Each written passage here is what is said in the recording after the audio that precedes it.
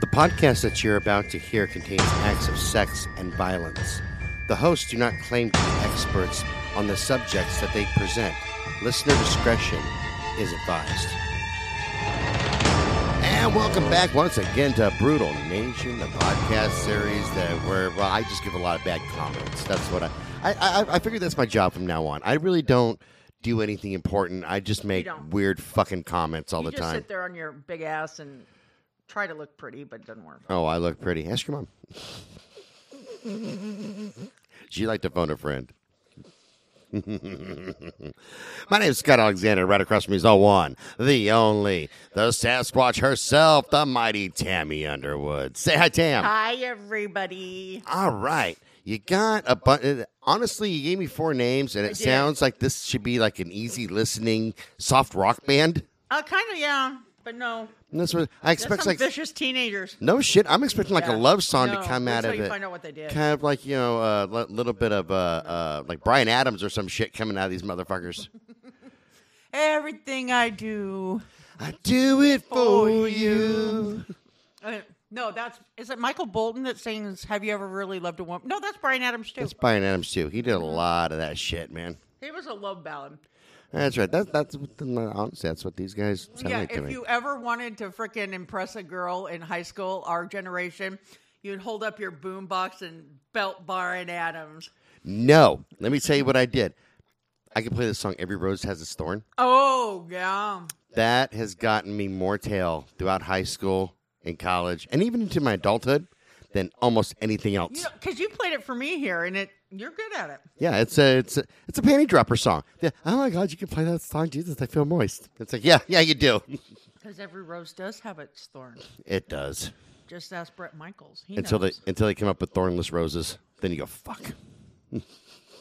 Yeah, whatever. All right, so shoot it at us so we can get through another great episode. Yeah, so this episode actually involves 5 girls total, okay? But it's the story of Melinda Loveless, Lori Tackett, Hope Rippey, and Tony Lawrence, okay? Oh, so they're like a girl band, like a boy band, but, Kind of, a little bit. But it's teenage jealousy and, like, love triangle type crap going on. I didn't really write an introduction, so I'm kind of winging it. It's like barely 18 porn? Is that what we're talking here? Not even 18 porn. Oh. Chick-on-chick porn, That's too. called illegal and a felony. Yeah, well, they don't videotape it, thank goodness, but it's like chick-on-chick porn, so it's your cup of tea. Totally. Dude, I like chick-on-chick porn. Yeah, that's freaking awesome. I do not give a fuck. No. Anyways, hang on. Took a bite of mac and cheese when I shouldn't have. At least it's not meat, so. I'm going to introduce the players. I'm going to start with a girl by the name of Shonda Renee Sharer. Sharer. What are you eating over there? Whenever I order something from Sweetwater, the music company, they always send me a little packet of candy. Oh. And I got a new pedal. Oh, there you go. Not an important one, it's just a foot switch for my Black Star. Switch between the channels. Okay. Anyways, she was born in Prineville, Kentucky at Prineville Community Hospital on June 6, 1979. Now, her parents were Steve Sharer and Jacqueline Voigt, V-A-U-G-H-T, I think it's Voigt. Voigt. Yeah. I have a friend who has that last name, and I should have known. So in the 5th and 6th grade, she attended St. Paul School in Louisville, Kentucky. She was quite the athlete, as the majority of her time was spent being active in cheerleading, volleyball, and softball. I bet you she was. If it's a girl love triangle. A lot of diving going on. Cliff diving? A little muff diving going on? Yeah. So Shonda's parents divorced, and her mother married another man, and they all moved to Louisville. So, hang on. Oh, fuck me. That marriage didn't last very long, and after it ended in June of 1991, Shonda and her mother moved to New Albany, Indiana, which was only about 5.5 miles away. It's just like right across the border from Louisville. Upon arriving in New Albany, Shonda enrolled at Hazelwood Middle School. She didn't attend that school for very long because early in the school year, she transferred to Our Lady of Perpetual Help School, which is a Catholic school located in New Albany. And once there, she chose to join the female basketball team. I don't even know how to fucking write today. Yours not female wrestling? Shut up. I'm just asking for a friend. Yeah, for yourself. So, Hold on. I hate you. Are you done? Not yet. Keep going. I fucking hate you, Scott. Almost. Scott Alexander, stop it. I will pull out all 4 names for the first time on the air. I'm eating candy. I'm happy. Yeah. Okay, now we have Melinda Lovelace. Melinda Lovelace, not Lovelace, Melinda Lovelace was born on October 28th, 1975. So she's my age. Yeah. In New Albany, Indiana. Her parents were Marjorie and Larry Lovelace. I don't know why that says Melinda. And she was the youngest of their 3 daughters. Okay? Now, during the Vietnam War, Larry was drafted into the United States Army. And unlike a lot of other soldiers who were returning from serving in Vietnam, because, you know, a lot of Americans treated them like shit. You know, called them baby killers, all that shit, when they were just doing what they were told to do. Now, Larry was actually regarded as a hero when he came home. Yeah, which was rare. And Marjorie later described Larry as a pervert. Considering the era, it wasn't uncommon for people to think that way, because apparently he enjoyed wearing her and her daughter's underwear and makeup. Now, wearing the daughter's underwear, I think, is perverted. Wait a minute. I like wearing your mom's panties on my head. How's that? I don't see. I don't see a problem. You are the biggest pervert I know. I just don't see a problem there. That's all I'm saying. Don't see a problem. You're a dick. I hate you. So, anyways, Larry was also not capable of remaining monogamous. I don't know why that's not working, but with Larry's infidelity came a mixture of jealousy and fascination when he watched Marjorie have sex with other men and women. They were swingers too. Honestly, I don't see a problem with that. Yeah, but if you're going to be a swinger, you cannot be jealous. That is true. Because it's just sex at that point. It's not intimate, Correctamundo. Yeah. So the fact that he had the fascination wasn't the problem. It was the jealousy that was the problem. So then after Larry got back from the war, he got a job working for the Southern Railroad. And his work history with them was irregular at best.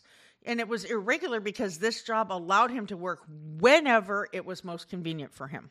So, like, if he didn't want to go to work, the fuck well. In 1972, he got a job working as a probationary officer with the New Albany Police Department. However, that job didn't last very long either. He was only there for 8 months when he and his partner assaulted a black man that Larry accused of sleeping with Marjorie. Is that bad? What? You hear my silence. Not because he's black, you racist. I wasn't being racist. It's wrong to assault a man, period. And I'm sorry, if they're swingers... No, that's true. You know, you kind of expect that shit to happen. Okay. No, that's true. Yeah. So in 1988, Larry worked briefly as a mail carrier. However, he quit that job after working very little for only 3 months. Like, during that 3 months, very little. As a mail carrier, he brought most of the mail he was supposed to deliver back to his house where he destroyed it. Because apparently, he didn't want to deliver it. He just wanted to go back home. Lazy motherfucker. All of us want to do the same thing. Now, throughout Melinda's childhood, the family lived in or near New Albany, Indiana. Beginning in 1974, Marjorie only worked intermittently. That's the mother. While both parents were working, the family was actually financially stable, and they were living in a house in the upper middle-class suburb, I don't even want to say this name, of Floyd's Knobs, Indiana. I love that. There's something knob in Arkansas, too. I can't remember what it's called. Bald Knob, I think. I thought it was called Sister Knob. This is fucking Arkansas. Anyways. So when Larry worked, he actually didn't combine his income with Marjorie's for the family's needs, but he did make the mortgage payments, and the rest of the money he earned went towards the impulse spending on himself. And the majority of those impulse purchases were for firearms, motorcycles, and cars. I don't honestly see a problem with that. Well, I don't either. However, you're the head of the family. You should be contributing more than just the mortgage. You know what I mean? He's doing his part. Man alone. Oh, shut up. So in 1980, Larry filed for bankruptcy. That was right around the time that their extended family members said that the Loveless daughters, would visit their houses hungry. It was apparent to them at the time that they were not getting enough food at home. Okay, now that I have a problem with. Yeah. Quit buying guns and cars, you motherfucker, for each fucking kid. Exactly. That's what I'm talking about right there. Now that I have a problem with. So, as I previously stated, throughout most of their relationship, Larry was unfaithful to Marjorie. Even then, they seemed to have what today we would refer to as an open marriage. The two would often visit bars in the Louisville area, and Larry would pretend to be either a doctor or a dentist, and on those occasions, he would introduce Marjorie as simply his girlfriend. Okay? When Larry and Marjorie weren't going to bars, he would, quote, share her with his friends from work, and she said that she always found these men to be, like, very disgusting. You know? Which I can see that, you know? During one of the orgies they had with another couple at the house, Marjorie attempted to commit suicide. She would go on to attempt several more suicides throughout Melinda and her sister's childhoods.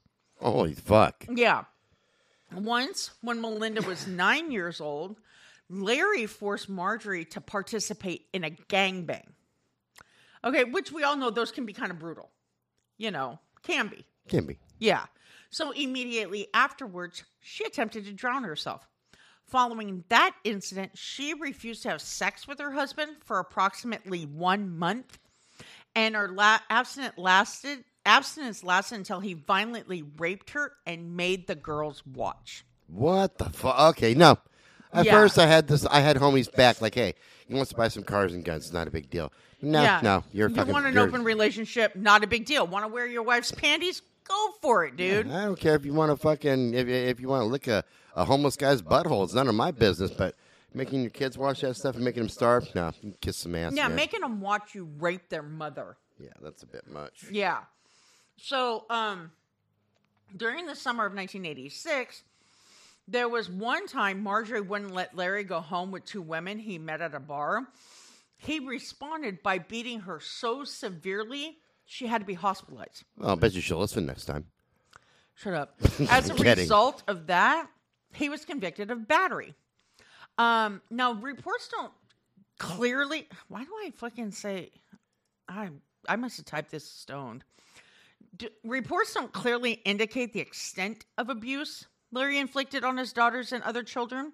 However, there are various court testimonies that made a number of claims. Apparently, he fondled Michelle, one of Melinda's sisters, when she was an infant. Then, early in their marriage, he molested Marjorie's 13-year-old sister. He molested his niece Teddy from the time she was 10 years old until she was 14. Both of Melinda's older sisters said that he molested them when they were younger. And although Melinda never admitted he molested her, she did sleep in bed with him until he abandoned the family when she was 14 years old. Jesus Christ. So you know something was going on. Yeah, there's something going on with that shit. God damn. Because I talked about it before and you've talked about it. The only time I share a bed with my son when he got over, I think, like not, between 8 and 9 years old was when we were in a hotel room with one bed. That makes sense, yeah. Because it was like the last room we could get. So in court, Teddy described one particular incident when Larry apparently tied up all 3 of his daughters in a garage and went on to rape each one of them in succession. What the fuck? Yeah. However, the sisters didn't confirm the accuracy of her testimony. Which makes me wonder, like, maybe it did happen, but they were too ashamed of it themselves. Mm-hmm. Or they were scared of him. Yeah, no, totally. You know? Totally. Yeah. So Larry was known to be verbally abusive to his daughters. Once, when Michelle was 7 years old, he fired a hand. What the fuck are you doing? What? Nothing. Do your job. Read your goddamn thing. Do your job, bitch. So once, when Michelle was 7 years old, he fired a handgun in her direction, intentionally missing her. And he would also, oh dear God, he would also Do your make job. a Don't pay point attention of to me. embarrassing them in front of other family members. Now, check out what he used to do, Scott. Pay attention to me, T-Rex. Are you moosing it? Are you not amoosed? Oh, I'm very amused.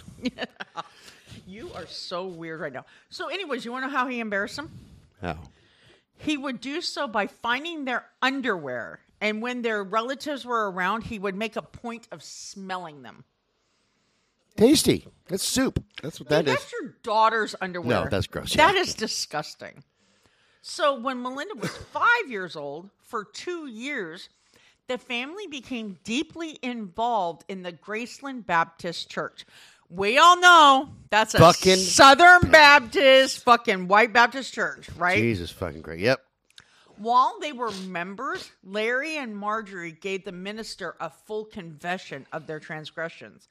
And during that time, they also completely renounced their drinking and swinging. Okay? It's like, stop drinking, stop swinging, monogamous, all that shit. Stop molesting kids. You're not Catholic. Oh, This is a Baptist church. You're not Catholic. yeah, wait a minute. So during that time, Larry also became a lay preacher and Marjorie became the school nurse at their church school. Hello, nurse. Yeah. Like your Anyways, mom. later, the church arranged for Melinda to be taken to a motel room with a 50-year-old man on the pretense of receiving a 5-hour exorcism. You know this man probably touched her very inappropriately. Yeah, there's no exorcism with that. That reeks of fucking child molestation and felonies. Reeks of human trafficking. Yeah, that's what that is. God damn it. I think that they're Catholics disguised as Baptists. Well, they're already perverted swingers. So, I mean, and I'm not saying her mother had a lot to do with it. I just think her mother was subservient oh, totally. because of the abuse. So Larry also became a church marriage counselor and acquired quite a reputation for being very forward with the women. His tendency You know to the best be way to keep your marriage together, don't you, Margaret? Hold on. Rip. If I play with your boobs. it's Marjorie. Oh no, his marriage. Yeah, you yeah, got being it. a marriage Got it. counselor. And his tendency to be suggestive towards the females peaked when he eventually attempted to rape one. After the attempted rape incident, Larry and Marjorie chose to leave the church. Really? At which point they returned to their former professions, drinking, and open marriage. A leopard doesn't change his spots. Yeah. Just saying. Yeah, he was a pervert from the beginning. He's not going to not be a pervert. You're not going to go from molesting your kids and shit to going, Jesus took the wheel and I'm a better guy now. No, you're just, not overnight. That's You're not going to gonna fucking Jesus happen. take the wheel, that one? Nah. Yeah. So in November of 1990, Marjorie caught Larry spying on Melinda and one of her friends. In response, she attacked him with a knife. You know what that's like. I do, but this motherfucker's got it coming. Yeah, I totally didn't have it coming. coming. When that chick tried to shank me, I didn't have it coming. Seriously. She like, didn't have to cut a bitch? No, like, here's the thing with that situation, and we can talk about that on a different episode, but is that I do enough shit That you deserve? that I do deserve to fucking like somebody to beat me or stab me. Yeah. Totally. Like, some of the Like shit with that I me do. every day, yeah. Some of the shit that I do, if somebody like shot or stabbed me over it, I'd be pissed, but I'd be like, I kind of had that shit coming. Yeah. This time here, not the case. It was not even, no. It just Out of the blue? Kind of, yeah. It was over a fucking stupid ass conversation I was having with a friend of mine in Kentucky, and because she said something like, "I'm going to bed. Okay, good night, darling." Something like that. It was something innocuous. I get this. You didn't tell her you had a girlfriend. Well, she doesn't have to know because she already knows because we're all over Facebook. Well, you should have told her because that's inappropriate. So what's inappropriate about that? There's nothing inappropriate. You want to go to Kentucky and fuck her? No, I don't. I was just saying, you said good night to me you said night-night sweets to me last night on the text when I told you I was home. Well, it's because she had said it to me, and I didn't even say that back to her. So then I woke up with her wanting to fucking stab me with the butcher's knife. Oh, well, there you go. Yeah, good times. Don't go to sleep. No shit. Yeah. So, let's see here. So she tried to attack him with a knife. He attempted to grab it from her, and as a result, he wound up in the hospital. Good. She attempted to commit suicide again, and her daughters had to call the authorities. Okay? Now, it was after this incident that Larry chose to file for divorce and move to Avon Park, Florida. Go figure. Go fight a tree naked. Without a shirt on. Yeah. So when he left, Melinda was just crushed, the daughter. She was even more devastated when he remarried. And after he left, he did send her letters for a while, each one playing on her emotions. Okay? Now, however, he did eventually sever all contact with her. Oh, damn, where's Dick? Yeah. Well, my husband did it to my son, so whatever. So then we have Mary Laureen Tackett, but she went by Lori. Okay. Pretty sure her name was Tackett. It did say it is Tackett, and I was going to correct myself, but then you corrected me. So thank you for that. You're welcome. Hang on.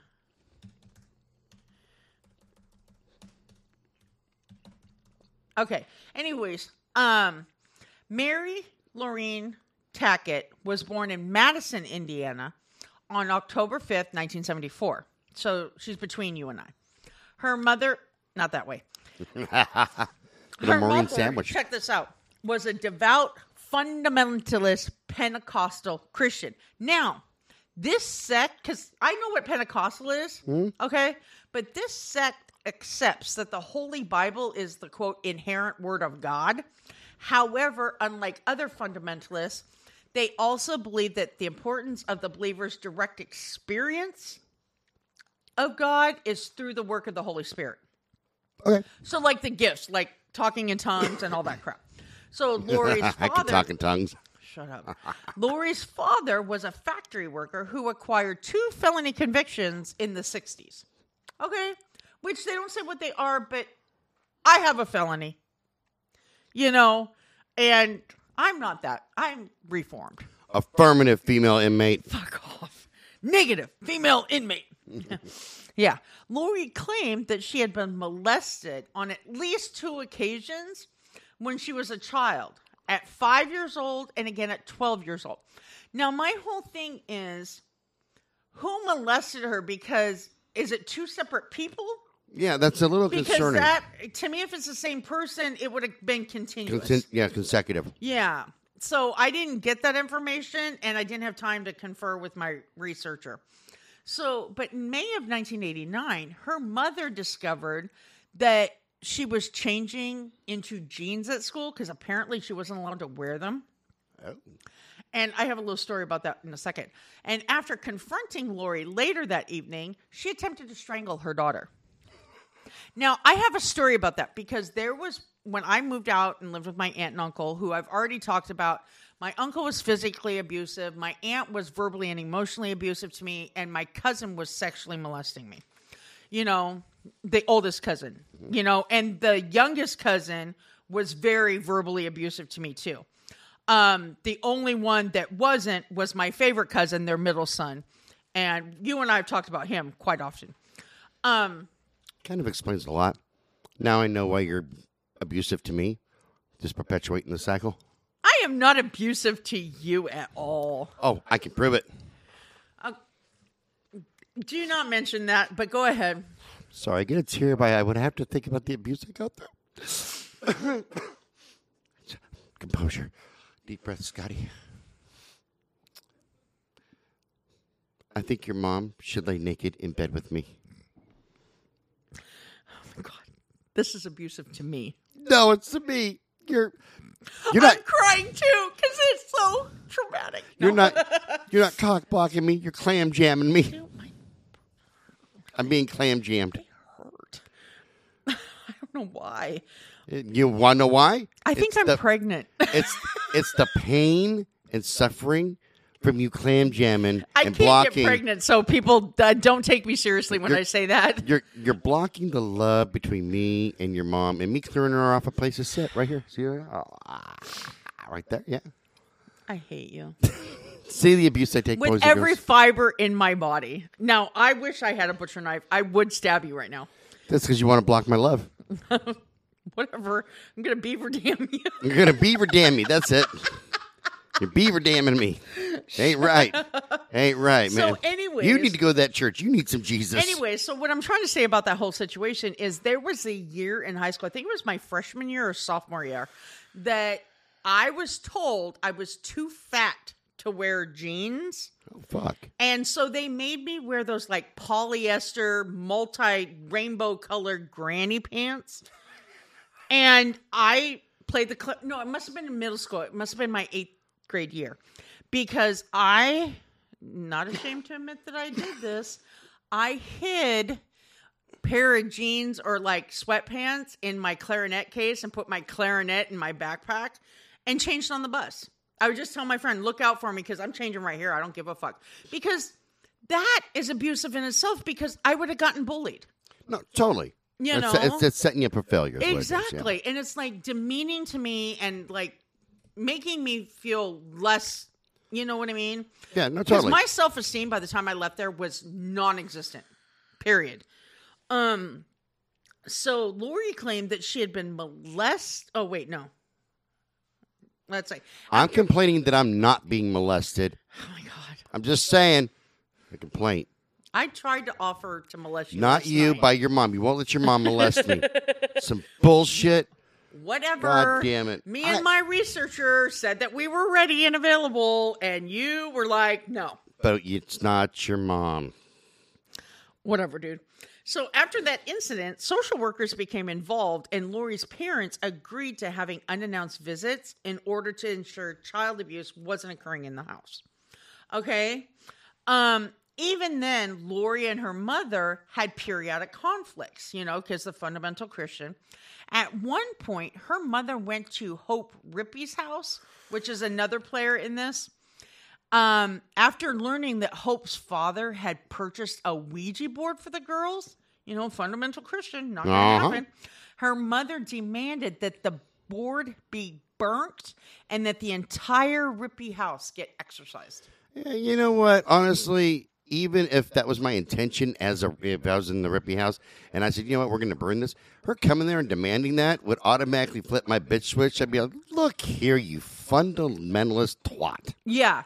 I will do what the fuck I want in my house. My house, you don't pay my bills, turn your fucking ass around. My house, my rules, bitch. That's right. I'd be telling her to piss Yeah. off. So anyways, as one would imagine, Lori became increasingly rebellious after she turned 15. Not only that, she became fascinated with the occult, which I can understand. As a fundamental, having that extreme Christian mother, Oh, totes. you would kind of go the opposite direction. Look, I'm talking with my hands again, doing my push-ups. Anyways, so she often attempted to impress her friends by pretending to be possessed by the spirit of, quote, Deanna the vampire. She began self-harming, especially in the early 1991 when she started dating a girl who was heavily involved in the practice. I just got to think of something. You're possessed by Benny the Beaver Dammer. Because you keep on stopping your mom and I from loving. I keep dropping mac and cheese, but I know your dog will eat it. So. Yeah, eventually. Not worried. So when her parents found out about the self-mutilation, they checked her into a hospital on March 19, 1991. The hospital prescribed her an antidepressant and released her. Okay? 2 days after being released, Lori was with her girlfriend and Tony Lawrence, who's another player in this, when she cut her wrist so deeply, she had to be returned to the hospital.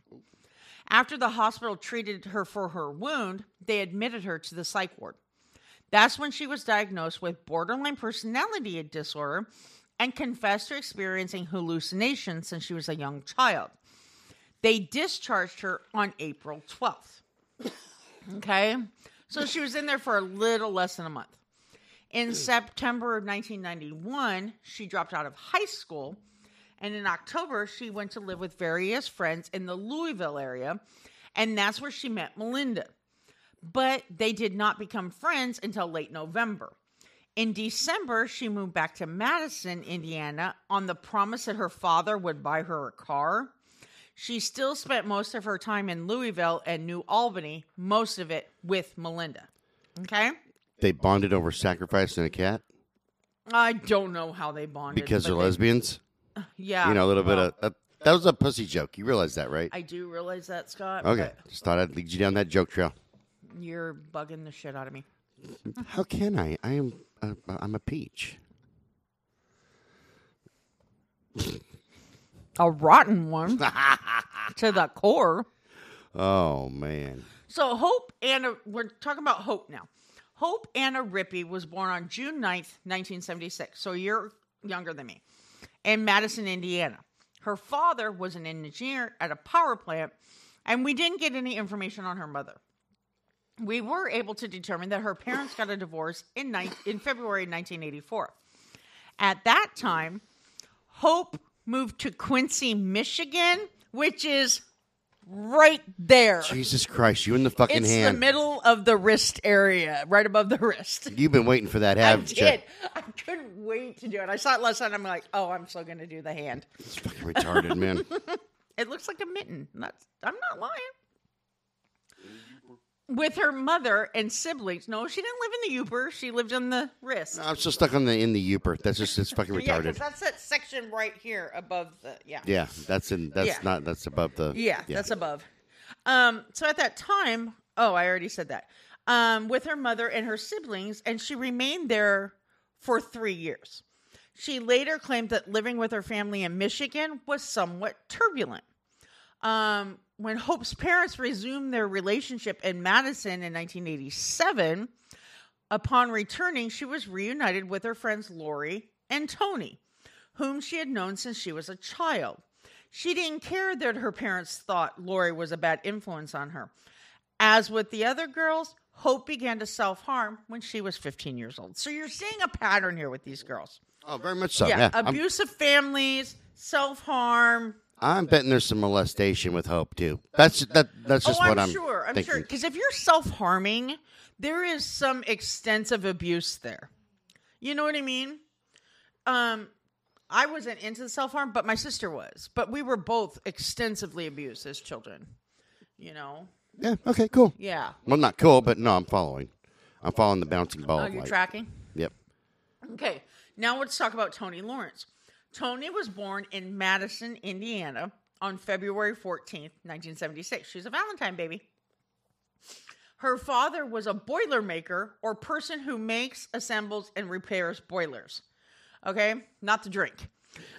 She and Hope were friends since early childhood. When Tony was 9 years old, she was abused by a relative. She was 14 years old when she was raped by a teenage boy.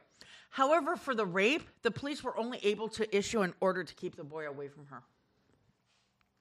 I'm wondering if it's because he was a minor too. And you know what I mean? And they have the crap. Sorry, is that better? We'll find out. Keep talking. Yeah, whatever. After the rape, Tony... Much. Huh? Much better, actually. Okay, yeah, I had to raise it. After the rape, Tony also went into counseling. However, she didn't follow through with it. When she was in the 8th grade, she became promiscuous, started to self-harm, and attempted to commit suicide. Pattern. Birds of a feather, man. That's why I highly suspect, I can't prove it, of course, that Hope, there was some molestation going on. If you're going to self-harm, like I said, there is some severe abuse. Even beyond the self-harm part, Oh, yeah. like I said, birds of a feather. That Yeah. people tend to follow people who have a similar pattern. Right, and I don't care what Melinda says. I believe she was molested by her father, too. I believe so, too. Because he's not going to molest 2 and not the 3rd. And I sleep with the agree. 3rd in the bed till she's 14 and not touch her. No, I totally agree. You know, we can go beyond that to prove my point. The D&D geeks who all get together. Okay, why are they friends? Because they all play D&D. They share that they share that common personality trait. Yeah. that attracts them to that. Right. People who are into football, they share that commonality. They share that trait. That's their interest. There's got to be things that attract people to each other. And for these 4 girls, I would be willing to bet hard-earned money that all of them have been molested. Oh, yeah. Or Well, in some way. I'm not even saying by the parents, no. but by somebody Right. within that family that's close. Yeah. Because something had to trigger Yeah.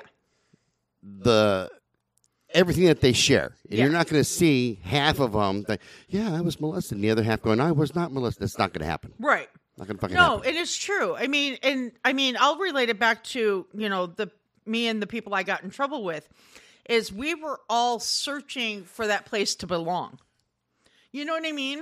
And we found it with each other. And we ended up all getting in trouble together. And you guys found out that you belong in prison. Pretty much. Affirmative, female inmate. Some of us longer than others, but whatever. Now we're going to talk up to the events that led up to that tragic incident. In 1990, Melinda met and began. What are you doing? I don't want to know about you rubbing your nipples and your chest hairs. Scott, stop it. In 1990, Melinda met and began dating a girl by the name of Amanda Heavrin. After her father... Stop it. You can turn off that light. I get blinded by it every time I look up at you. That better? A little bit, but I'm can't see now. bitch. So after her father left and her mother got remarried, she became so erratic and depressed that she was in counseling. She had even started getting into fights at school. Okay? In March of 1991, Melinda came out to her mother. Okay? Although her mother was furious at first, she eventually came to accept it. All right?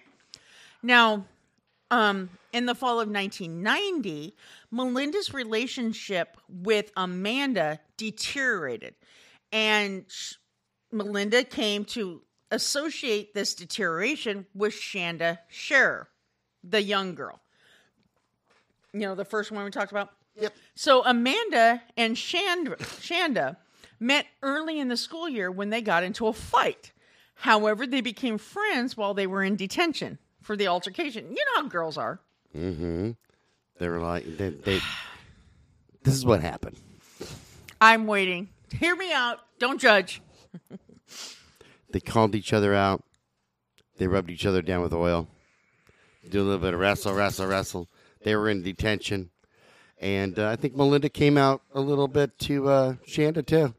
And said, hey, I have an idea. Hear me out. You've got a skirt on. I've got time. You've got time. Shut up. Let's wrestle some more. So anyways, Melinda immediately... No beaver dam in there. So when Melinda immediately became jealous of Amanda and Shanda's relationship. In early October, Shanda and Amanda... Shanda and Amanda. That is like confusing as fuck. Where was I? Oh, Shanda and Amanda attended a school dance where Melinda found them and confronted them. Okay? So, although Amanda and Melinda never formally ended their involvement, Melinda began dating an older girl. Oh, there you go. Okay? Now, Melinda also became increasingly jealous when Amanda and Shanda went to a festival together in late October. Holy shit. And she began to discuss killing Shanda and threaten Shanda in public.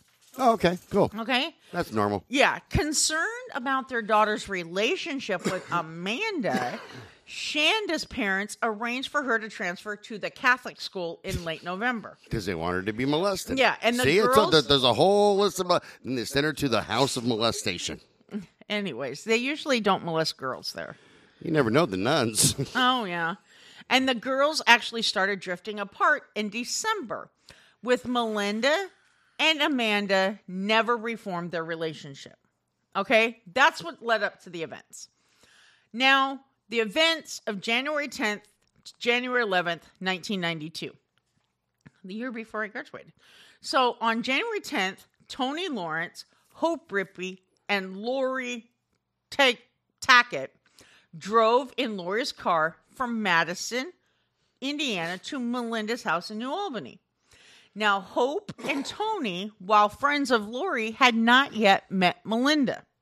However, upon arrival, they did borrow some of her clothes, and she showed them a knife and told them she was going to scare Shanda with it.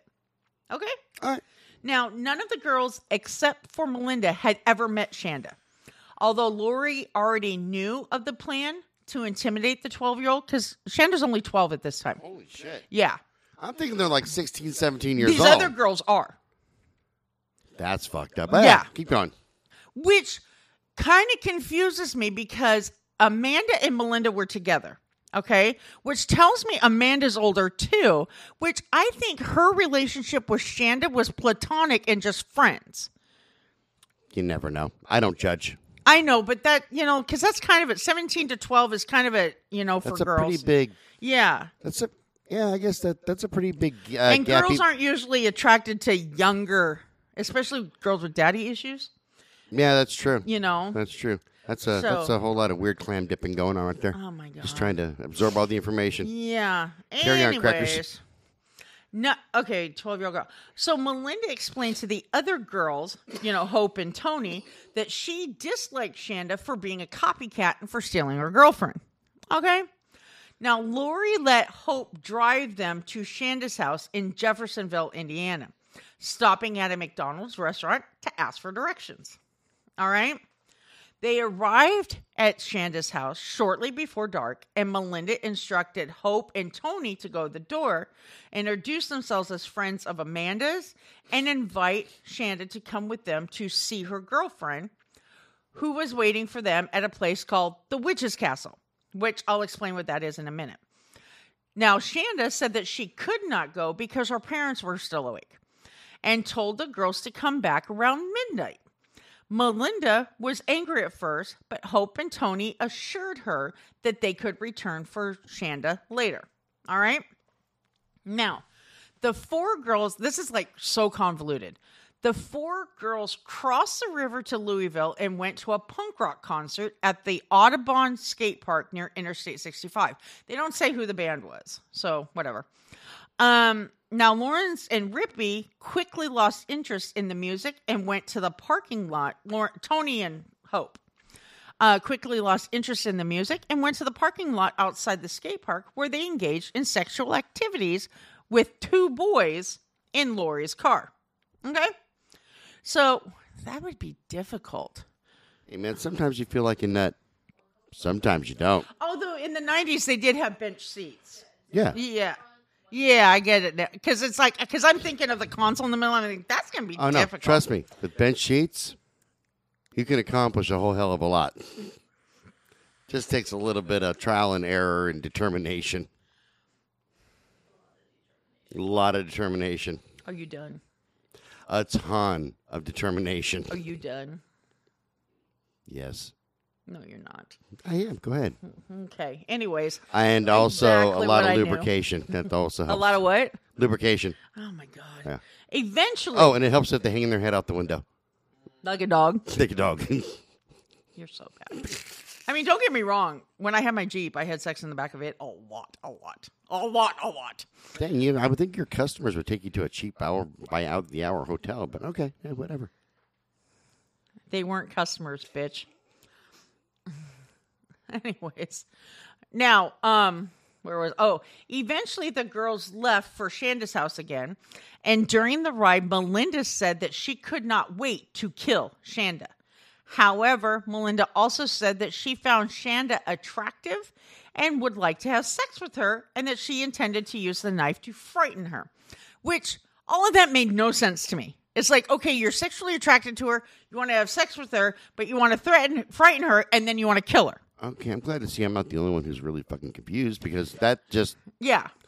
That's like 4 storylines going on all at once, and just thought, okay, no, continue. Yeah, Fuck no. it. I'm done with that one. Just go. So when they arrived, it gets even more fucked up. When they arrived at Shanda's house at 12:30 a.m., Tony refused to go to the door and retrieve her. So Lori and Hope went. Melinda, who had previously harassed Shanda many times, hid under a blanket in the backseat of the car with the dull knife. The knife was dull, by the way, which is important here. Now, Shanda was waiting for Lori and Hope told her that Amanda was waiting at the witch's castle. So Shanda was reluctant yet agreed after changing her clothes. Melinda was in the back seat, like I said, hiding under a blanket with a knife. And when Shanda got into the car, she put the knife to her throat and they drove towards Utica, Indiana, and the witch's castle. Now, the witch's castle was a ruined stone house, also known as Mistletoe Falls. Okay? It's located on an isolated hill overlooking the Ohio River, and it was an occasional hangout for local teenagers. And Lori had told the girls that legend said the house was once owned by 9 witches, and the townspeople burned the house to get rid of them. Okay? Now, at the witch's castle, they took Shanda in, bound her arms and legs with rope, and when she started to cry, the girls were scared by she had started to cry, and the girls saw headlights of passing cars and got scared. So they left and took Shanda with them in their car near Lori's house. Okay? They have this girl tied up. They stop for gas, and then they get lost for a while before they finally made their way back to Madison. Okay? Now, Lori took them to a garbage dump off a logging road in a densely forested area. Now, and Tony and Hope were frightened when they got there and stayed in the car as Melinda and Lori made Shanda strip all of her clothes off. Then Melinda beat her with her fists, and then Melinda repeatedly slammed Shanda's face into her knee, cutting Shanda's mouth on her own braces. So that took a lot of, force. Then Melinda tried to slash Shanda's throat, but the knife was too dull. Okay? And Hope came out of the car to hold Shanda down at that point. Melinda and Lori took turns stabbing Shanda in the chest with this dull knife. They then strangled her with a rope until she was unconscious. They placed her in the trunk and told the other girls she was dead. Okay? Now, they went to Lori's nearby home, went inside to drink soda, and clean themselves. They realized that Shanda had regained consciousness and was screaming in the trunk. So Lori went out with a paring knife, those little tiny bladed knives. I've got a couple of them. Yeah, and stabbed her several more times. Jesus fucking Coming Christ. in a few minutes later, covered in blood. Fucking Psycho Sally right there. Yeah. Fuck. So after she washed up, she got out her rune stones because, she's a vampire, and told the girls futures with them. Gave them their fortune. You will soon go to prison, you dumbass bitches. You just committed a felony. We're going to get busted. You guys are fucked. Yeah, there's way more. So then Tony and Hope stayed behind as Lori, you okay? Lori and Melinda went, quote, country cruising at 2:30 a.m., driving to the nearby town of Cannon. Okay? All right, I'm following. I hear you chirping, I'm Big Bird. still a little confused, but okay. Now, Shanda continued making crying and gurgling noises, so Lori stopped the car. Shanda sat up, covered in blood, and her eyes rolled into the back of her head, but she couldn't speak because she'd been stabbed so many fucking times, right? In the chest and everything. I'm sure her lungs are collapsing. Oh, totally, man. Yeah. So Lori then beat her with a tire iron until she was silent. It is also believed that Shanda was sodomized with the same tire iron used to beat her. Is she related to William Bonin? I don't know, dude. It's just frightening what they did to this That's girl. fucked They up. fucking tortured her. That's why I don't trust teenagers, man. Seriously. They're all fucking little monsters. Especially teenage girls. Little monsters. They returned to Lori's house just before daybreak to clean up again. Now, Hope asked about what happened to Shanda, and Lori laughingly told them about the torture, and the conversation woke up Lori's mother, who yelled at her daughter for being out so late and bringing home the girls. Didn't care what they were talking about. So Lori agreed to take the girls home. Great parenting. Yeah. She actually drove to a burn pile near her house and showed the other girls Shanda. Tony refused to look. Okay. And Rippy, sprayed Shanda with Windex and taunted her by saying, "You're not looking so hot now, are you?" Spraying Windex on her wounds. I mean, that's so she's still alive? And shit. Yeah, at that point, she's still alive. Jesus fucking Christ, oh, man. yeah. Wait till what happens next. The girls then drove to a gas station near Madison Consolidated High School, pumped some gas into the car, and bought a 2-liter bottle of Pepsi. Lori went outside, emptied the bottle, and filled it with gas. Okay? Now, they drove north of Madison, past Jefferson Proving Ground, to a place with which Hope was familiar off US 421. And on what was called Lemon Road. They placed Shanda, still alive, in a blanket and carried her into a field by the gravel road. Lori made Hope pour the gasoline on her, and then they set her on fire. What the fuck, man? Melinda was not convinced that Shanda was dead, so they returned a few minutes later to pour the rest of the gasoline on her. The girls then went to McDonald's at 9:30 a.m. for breakfast, and they all laughed about how Shanda looked like one of the sausages they were eating. Yeah, fucked the fuck up, right? I got no fucking words. Yeah. Tony, horrified, called a friend and told her about the murder. Lori then dropped Tony and Hope off at their homes and returned home with Melinda. They cleaned out the car using a hose to wash the trunk. They then drove to Melinda's house around 3 p.m. Melinda found out that Amanda was at River Falls Mall and had her paged, because that was the time of the pagers, claiming an emergency. Then told her that they had killed Shanda and arranged to pick Amanda up later that day. Okay? So they're telling everybody what the fuck they did. Jesus Christ. So not only are they just disgusting fucking pig cunts. Yeah. They're stupid. Yeah. They're just dumb as shit. Mm-hmm. Now, hold on. Melinda's friend, Crystal Wathen, came over and they told her about what happened. So this is a totally new player, never mentioned before. Tell her what happened. Then the three girls drove to pick up Amanda and bring her back to Melinda's house, where they told Amanda the entire story. While she did not believe it was true, she comforted Melinda, who was hysterical. Probably fake hysterics to get, you know. Yeah, because she wanted Amanda's attention. Totally. So both Amanda and Crystal were convinced when Lori went out to the car and showed them the trunk with Shanda's bloody handprints and stock still in the trunk. Okay? So you cleaned it out with a hose, but you didn't get all that. So you're leaving tons of DNA evidence. Yeah. You're leaving fingerprint evidence from the victim. Completely. You just told everybody and their mother that what you did. We can find a body. We can prove that it was burned. It matches up with your story. No, these fucking genius. These are just, you guys knocked it out of the park, girls. Yeah. Just knocked it out of the park. That's fucking genius. Totally. I mean, it's horrible. So now there's a police investigation. Fucking related to Lucas and Tool is what they are. That's that kind of stupidity. Right? Well, it gets weirder.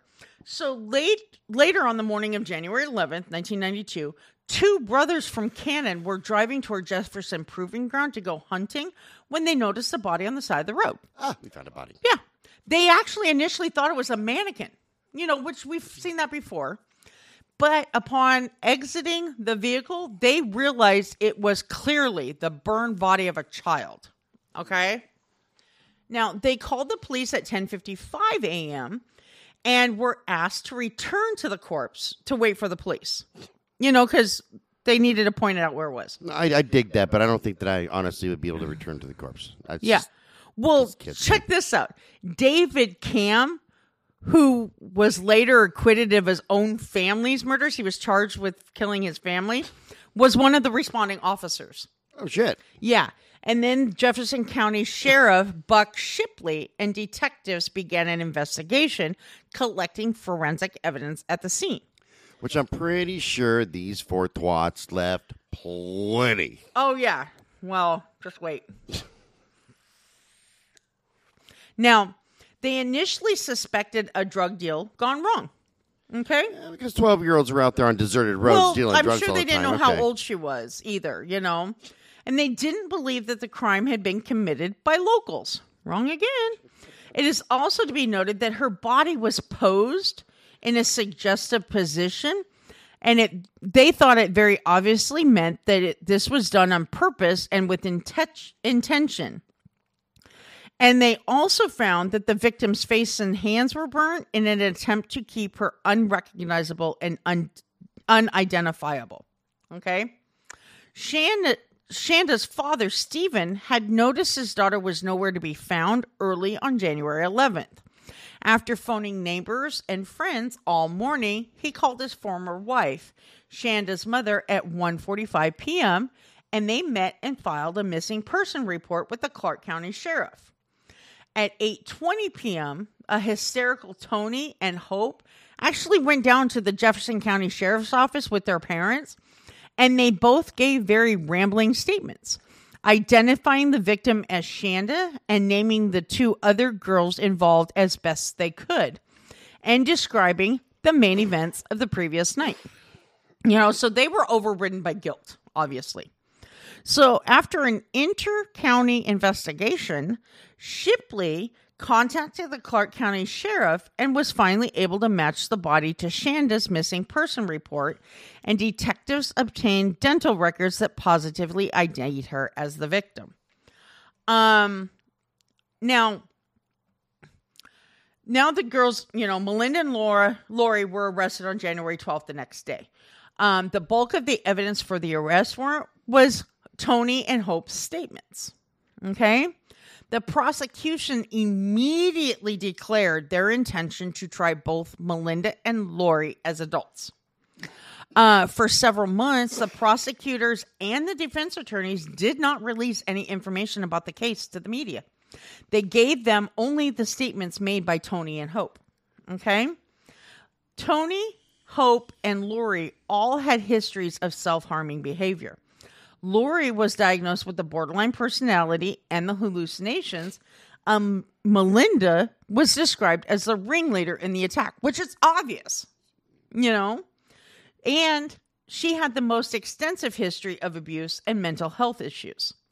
Now, Lori and Melinda were sentenced to serve 60 years in Indiana Women's Prison in Indianapolis, which, as co-defendants, they were housed together. But a lot of states only have one women's prison because women are less likely to offend than men. No, all you women are evil. Just saying. We just don't get caught. Yeah, exactly. Conniving fuckers. Yeah. We blame the abuse on you. Of course. Okay, now let's talk about, you know, the sentences and what's happened since they were sentenced. Now, Lori, like I said, was sentenced to 60 years. Okay? She was released from Rockville Correction Facility on January 11, 2018. It was actually the 26th anniversary of Shanda's death, after she served nearly 26 years, and she completed a year of parole. Okay? Now let's talk about Melinda. What happened to Melinda? In October of 2007, Melinda's attorney, Mark Small, requested a hearing to argue for his client's release. He said that Melinda had been, quote, profoundly retarded, by his words, not mine, because you know I hate that word. I am going to use that from now on. I just retarded profoundly. Retarded. You are profoundly retarded, but, you know. I hate that word, but he used it, not me. Continue on my profoundly retarded one. This happened by childhood abuse. Moreover, she had not been represented competently by counsel during her sentencing, which caused her to accept a plea bargain in the face of exaggerated claims about her chances of receiving the death penalty, which we all know. She was under 18. She never would have received it. It was unconstitutional. Yeah. So Small also argued that Melinda, who was 16 years old when she signed the plea agreement, was too young to enter into a contract in the state of Indiana without consent from a parent or guardian, which had not been obtained. Okay? So technically legal grounds for an appeal. Sorry.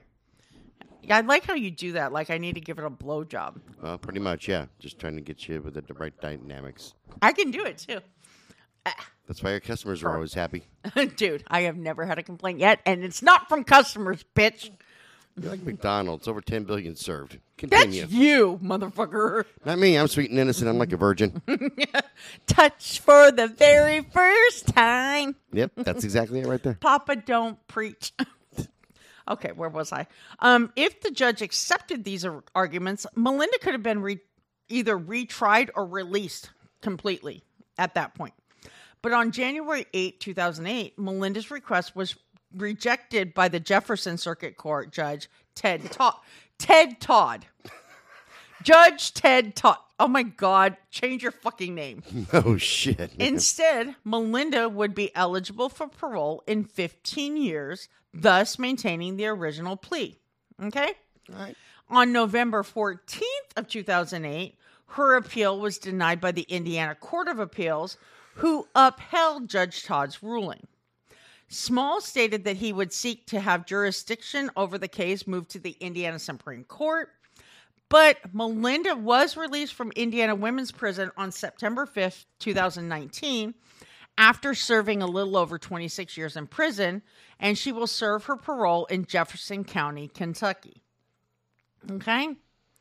Now, Hope was sentenced to serve 60 years with 10 years suspended for mitigating circumstances, so 50 years. Plus, she would have 10 years of medium supervision probation. On appeal, a judge did reduce her sentence to 35 years. Okay? I don't know if she's out already or not, but that's what I know from there. We can hope she's not. Yeah, well, all the other ones are, so. I know. In exchange for her false hope. cooperation, I know, Tony was allowed to plead guilty to one count of criminal confinement, and she was sentenced to a maximum of 20 years. And Tony was released on December 14th of 2000 after serving 9 years, and she remained on parole until December of 2002. Okay? Now, here's some side note information. During Melinda's sentencing hearing, because remember we talked about the abuse that Larry inflicted on everybody, extensive court testimony revealed that her father Larry had abused his wife, his daughters, and other children. Consequently, he was arrested in February of 1993 on charges of rape, sodomy, and sexual battery. Most of those crimes did occur, though, from 1968 to 1977. You know. Yeah. Even over 69. He went over it, yeah. So Larry remained in prison for over 2 years awaiting trial. Yeah. However, a judge eventually ruled that all charges except for one count of sexual battery had to be dropped due to the statute of limitations. Okay. Yeah, which was 5 years in Indiana. Now, Larry pled guilty to the one count of sexual battery, and he received a sentence of time served and was released in June of 95. A few weeks following his release, you're going to love this, he unsuccessfully sued the Floyd County Jail for $39 million in federal court, alleging he had suffered cruel and unusual punishment. Oh, not one of these again. Wait. During his 2-year incarceration, listen to this. Among his complaints were that he was not allowed to sleep in his bed during the day or to read the newspaper. Fucking believable. Why? Why do they... There really should be, in every state, a mandate to where somebody reads this shit and they see stupid shit like that and they literally just look at the person and go, No. Number one... You're in jail, motherfucker. You are profoundly retarded. Get the fuck out of here. His daughter's not, but he is. Yeah. Oh, I'm sorry. And Larry's kid, get the fuck out of here. You're retarded. And kick him out. It's stupid. Fucking between people and their soggy Cheetos and this asshole and their smash sandwich, crumbled cookie, and that other car. one, that fucking Duffy in his car. yeah, and Duffy in his car. That fucking stupid shit, man. Well, actually, the car I kind of understood. You're in prison. What the fuck are you gonna do with That's the money? true, Like but- for real, you're never getting out. Yeah. Take that car and shove it up his keister. I'm a gem. One popsicle stick at a time. Bend over, build a bridge, and get the fuck over it. with your popsicle sticks That's in right. your keister. Go eat some popsicles, build a bridge, get the fuck over it. So, an interview with Shanda's mother, Jackie? I think it's Jacqueline. Is her name Jackie and last name's off? No. Okay, just asking. And for it was fun. on the investigation Discovery series Deadly Women, which I've seen. She stated that Shonda's father was so destroyed by his daughter's murder that he did everything he could to kill himself besides put a gun to his head, and that he drank himself to death. The man definitely died from a broken heart because he died of alcoholism in 2005 at the age of 53. Damn. Now, yeah, I put that in the wrong area. Sorry. I've had that problem. Complaint. You putting that in the wrong area. I believe it because I believe you'd be like, oh, sorry. Oops. Well, we can just continue, right? Yeah. No, we no, can you- keep going even though I'm in the wrong hole. No, you got to pay extra for that. Shut up. Now, in the Shanda... Oh, fuck me. Is that in a quote from somebody? No. The fuck me? Yeah. No. I did the cut and pasting with my, because my researcher's notes and shit, and I was just like, I put it in the wrong spot. Okay. So the Shanda Scherer Scholarship Fund was established in January 2009. The fund planned to provide scholarships to 2 students per year from Prosser School of Technology in New Albany. One scholarship would be given to a student who is continuing his or her education, and the other scholarship was to be issued to a student who is beginning his or her career and must buy tools or other work equipment. Okay? By November of 2018, though, Shanda's mother, Jackie, stated that the scholarship fund had been depleted and is no longer accepting donations. So it kind of stopped. In 2012, check this out. This to me was a little heartbreaking, but it shows the power of a mother, I believe. Shanda's mother made her first contact with Melinda Loveless since the trials, although it was indirectly. Jackie donated a dog named Angel in Shanda's name to Melinda. No, it's not our Angel. To Melinda to train for the Indiana Canine Assistance Network program, which is and it's through Project to Heal, and it provides service pets to people with disabilities. Now, they had a similar program here in Oregon where they actually give the dogs to inmates who will train them to be service dogs. And it's a way to help these inmates connect with something, to keep them out of trouble. Now, Did the inmates teach the dogs to speak? not really, but they teach them how to shut off lights and go get okay. shit. And, yeah. You can just see a big ass like your German, dog who talks to you. like German Shepherd, look her over and go negative inmate. Negative female inmate with the paw. Oh yeah. But no, I mean, and when you said that about German Shepherd and everything, because, my dog's Husky Shepherd mix. And today I was leaving and I said, go sit, right? Because he was trying to get out the door. I said, go see, you need to sit. And how does he sit? And he goes, whoop.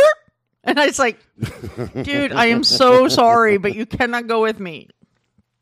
So anyways, Melinda trained dogs for the program for several years. And Jackie reported that she had endured criticism over the decision, but defends it by saying, it's my choice to make. Yeah, exactly. She's referring to Shanda. She's my child. If you don't let good things come from bad things, nothing gets better. True. And I know what my child would want. My child would want this. Now, Jackie stated that she hoped to donate the dog every year and donate a dog every year in Shanda's name. A documentary was produced by Episode 11 Productions that was entitled Charlie's Scars, and it captured Jackie's decision to allow Melinda to train dogs in Shanda's name. And the film also has 3 interviews with Melinda. I haven't seen that one yet. I don't know if it's on Prime, but I'm going to look for it. Now, my researcher, which I appreciate she did this because you and I always have final thoughts. Oh, yeah. She had final thoughts, and when I was going through them, I actually agree with what she says because I am a female and I was a teenage girl. Whoa, back the fuck up. When did you become a female? You had the change done. Oh, my God. You should have told me. I'd thrown you a party for that. No, you wouldn't have. Transformers. You'd have just bought me a cup. I'm kidding. You know I love it. I just got to give you a hard time. But so many times in these interviews with this is our final thoughts, okay? Many times in these interviews with police and locals, we hear them say that this crime is not something that anyone would suspect 4 teenage girls of doing. But we think that obviously men don't have the experience of being a teenage girl. That's true. And the women have forgotten what it's like. Because a lot of grown women forget what it's like to be a teenager. You know? Not to say that we condone what they did at all, because we don't. Okay? But as a teenager in general, and especially with teenage girls, relationships with your friends are everything. Oh, dear God. I thought you had a cramp or something. So, no, I don't want to smell your fingers, Scott. This is going to be great. It's like really soupy.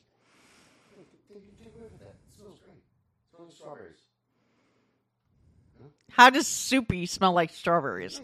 No! Get the fuck away from me, bitch. I will scream rape on the air. So, no me molesto.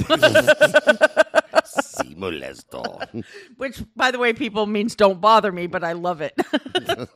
Anyways, you know, because our relationships with our friends are everything when we're teenagers. Stop playing with your nuts. So, you never think beyond the present moment and those intense feelings you're having. No, sure. At the time. Because as a teenager, you don't see past right now. You know, it's your end all, be all, and it's impossible to turn off your raging hormones and those intense feelings. Okay? Now, teenage love especially can make a person, quote, a fool for love. All right? We can empathize with the jealousy, insecurity, rage, and powerlessness they must have been feeling. When you add in extensive childhood abuse, especially the sexual abuse, they were just one big ticking time bomb, and poor Shanda was ground zero, which I agree. Now, in the episode of Deadly Women that I saw, it specifically said that they had the gang mentality at that point. They had this leader. They all got caught up in the moment. It was the gang mentality. Well, plus they had that commonality. They have all those things that they share. Okay. Put this into perspective, just from a psychology point of view. Right. How many people, as a teenager, would you have told about your situation, about being molested, that you knew for a fact were never molested or abused? Well, zero. Nobody. But if you found another girl that came to you and said, hey, look, you know, like my dad's been kind of fucking around with me, you'd be like, oh, my God, sit down. We can share this. And you two would bond over that. Because nobody's going to somebody who doesn't share the same experience. It's something that's traumatic. And saying, "Hey, this is what's going on." It's not. It's just not in nature. Right. No, it's totally true. I mean, and I can contest. I mean, I can attest to all this, anyways, because my incident happened out of gang mentality. We all got in the same mindset, and it just snowballed out of control. And I, to this day, feel guilty and have regrets. You know, because I'm not the sociopath who has no emotions, except for when it comes to you. Beaver damming me all the time. Anyways, but my whole thing is so I understand. And I was a teenager at the time. You get into that. Your friends are your everything because they're the only ones that understand what you're going through. Mm-hmm. Your family doesn't because half of them are victimizing you. Right. And a lot of the other family members who aren't take the side of the abuser because the abuser can do no wrong. That happened with me. Right, yeah. And all this shit that you get in. These are my friends. They understand me. We're all of one mind. And then, it just gets to the point. I think it's raining now. That's called raining. It's raining men. Hallelujah. No, it's not. I'm looking right at it, motherfucker. Oh, because I'm not seeing anything. Hey, are we talking about, are we doing a weather report or are we doing a podcast? Hey. What are we doing? Huh? That's right. Thank you. Thank you, You're Coffee. fired from talking. Thank you, researcher Coffee You happy Goddess. about that? No. You just been fired from talking. Hope You you're proud. said that to me before, and I'm still talking. That's because I got to get a fucking tranquilizer, dart gun, and a shock collar. That's going into the budget. You're a bitch. Anyways, no. So I get the mentality level. I just don't condone the action because it happened. Something similar happened with me, and with the gang mentality, and I don't agree with it. But there's one thing that you're missing on this, and I think Laura's missing it too, and maybe so is she and everybody else, is that the one thing that you didn't mention is, where's the outlet for these girls who've been molested and abused? What outlet do they have to really get rid of those emotions? Yeah. Because you can't... Well, they didn't have the support of their family. Yeah, you can't internalize that shit fucking forever. And deal with it, yeah. Right. No, and you're right. I got an example, and I hope this person doesn't mind me using them as an example, but I know this person. And here was the situation. Living as an adult in her mom's house, okay? And her mom's husband, which would be her stepdad, a total fucking prick. Okay. Okay? Well, obviously, you can't scream at the prick. Yeah. At the time. I mean, it happens, but it can't be a constant thing like, hey, dude, every day, you're a piece of garbage. Fuck right off. I hope you die. Because that just causes more and more problems, right? So, when me and this person started talking, that person told me all about this, and it helped her not internalize that shit. Right. It was a lot better all around. I think it was a lot better all around.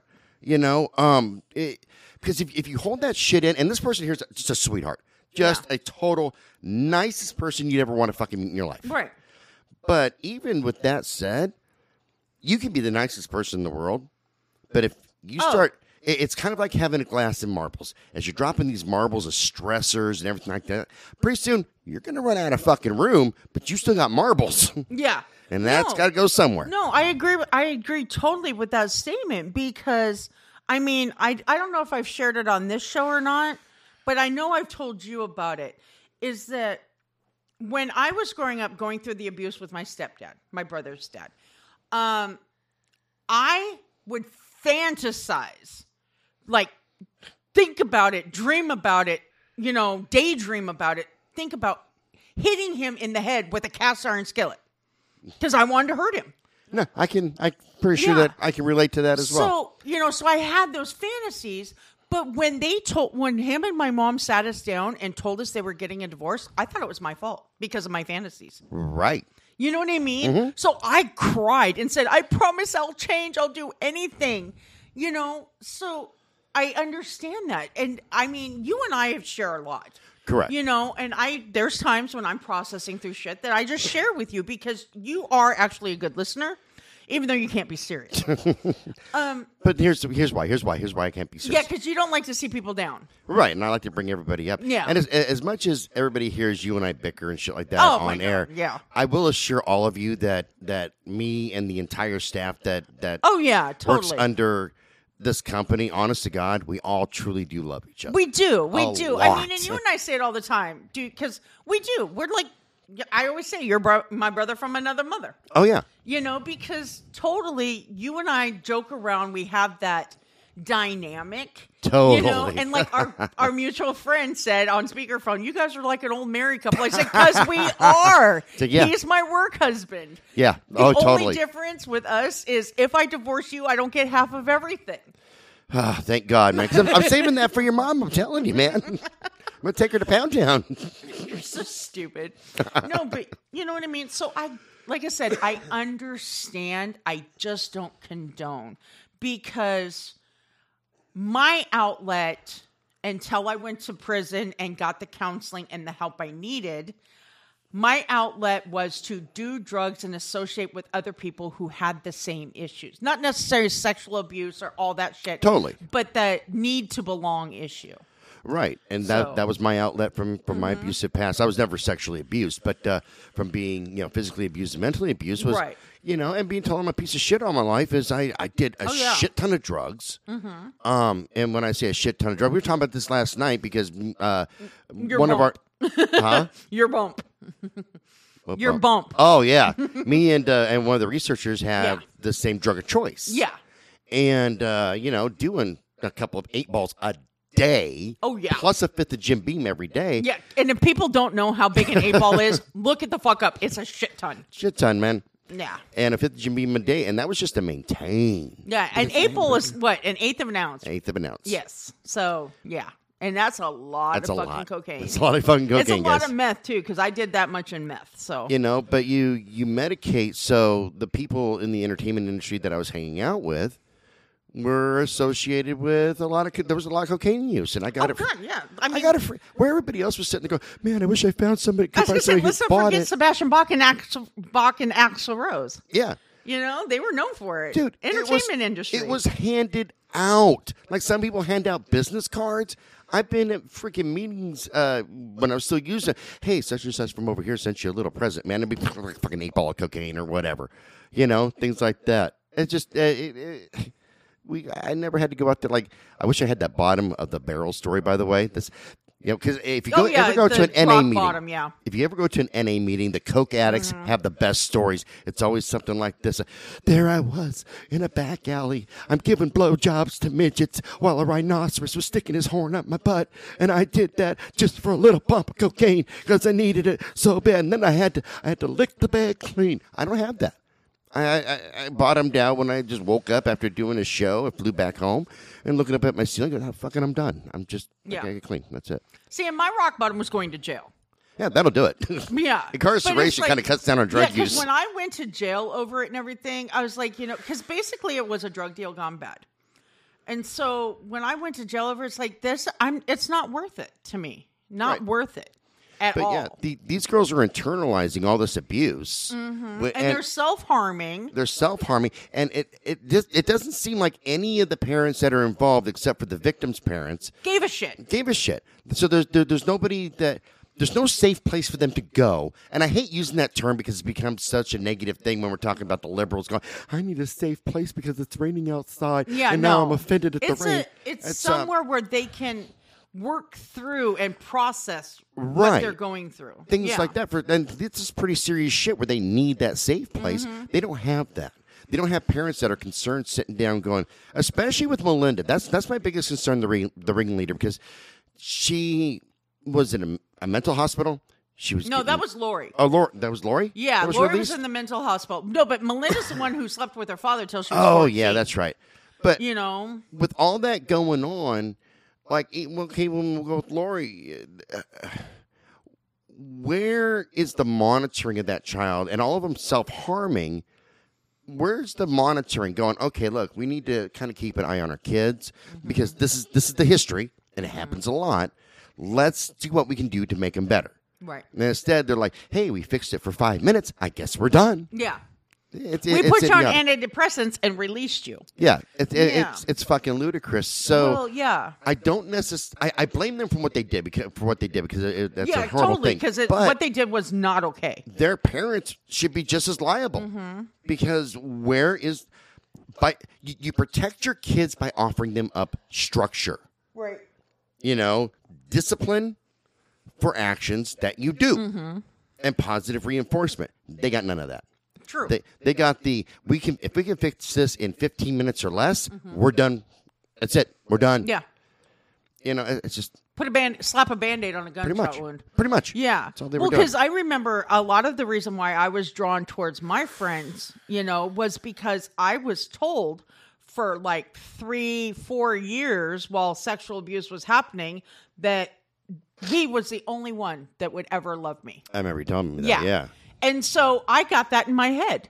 So when I had people that paid attention to me and seemed to care about me, I was drawn to, I was sucked in. Yeah. And I craved it, So it's just a different, it was a cycle of abuse. You can't deep throat it. I can. What does that tell you, bitch? You get better customers than I do. Yeah, well, you're the one that said you were a bear and you brought all the dicks to the yard, but no, Rawr, baby. my mouth is bigger than yours. Boy, do I ever know it. It never I stops. teach you, but I'd have to charge. No. Your milk's curdled. I said my mouth is bigger than yours. That's disturbing. On so many fucking Dude, levels. you know that's exciting. Every guy loves it. Are we Okay, wrapping I'm this one done. up? I'm done, yeah. Remember, you can send us an email at brutalnation@twistedbluellc.com. Check out the website at www.twistedbluellc.com. Check us out on Medium, Crime Beat on Medium, and wherever you get your blogs, just type in @Brutal Nation. We should pop right up. And hey, send us some serious emails, man, because you guys can tell me how fabulous I am. I can accept it. I can take it. It's okay. This show's copyright 2022 by Twisted Blue LLC. All rights reserved. Bye-bye. Bye, everybody.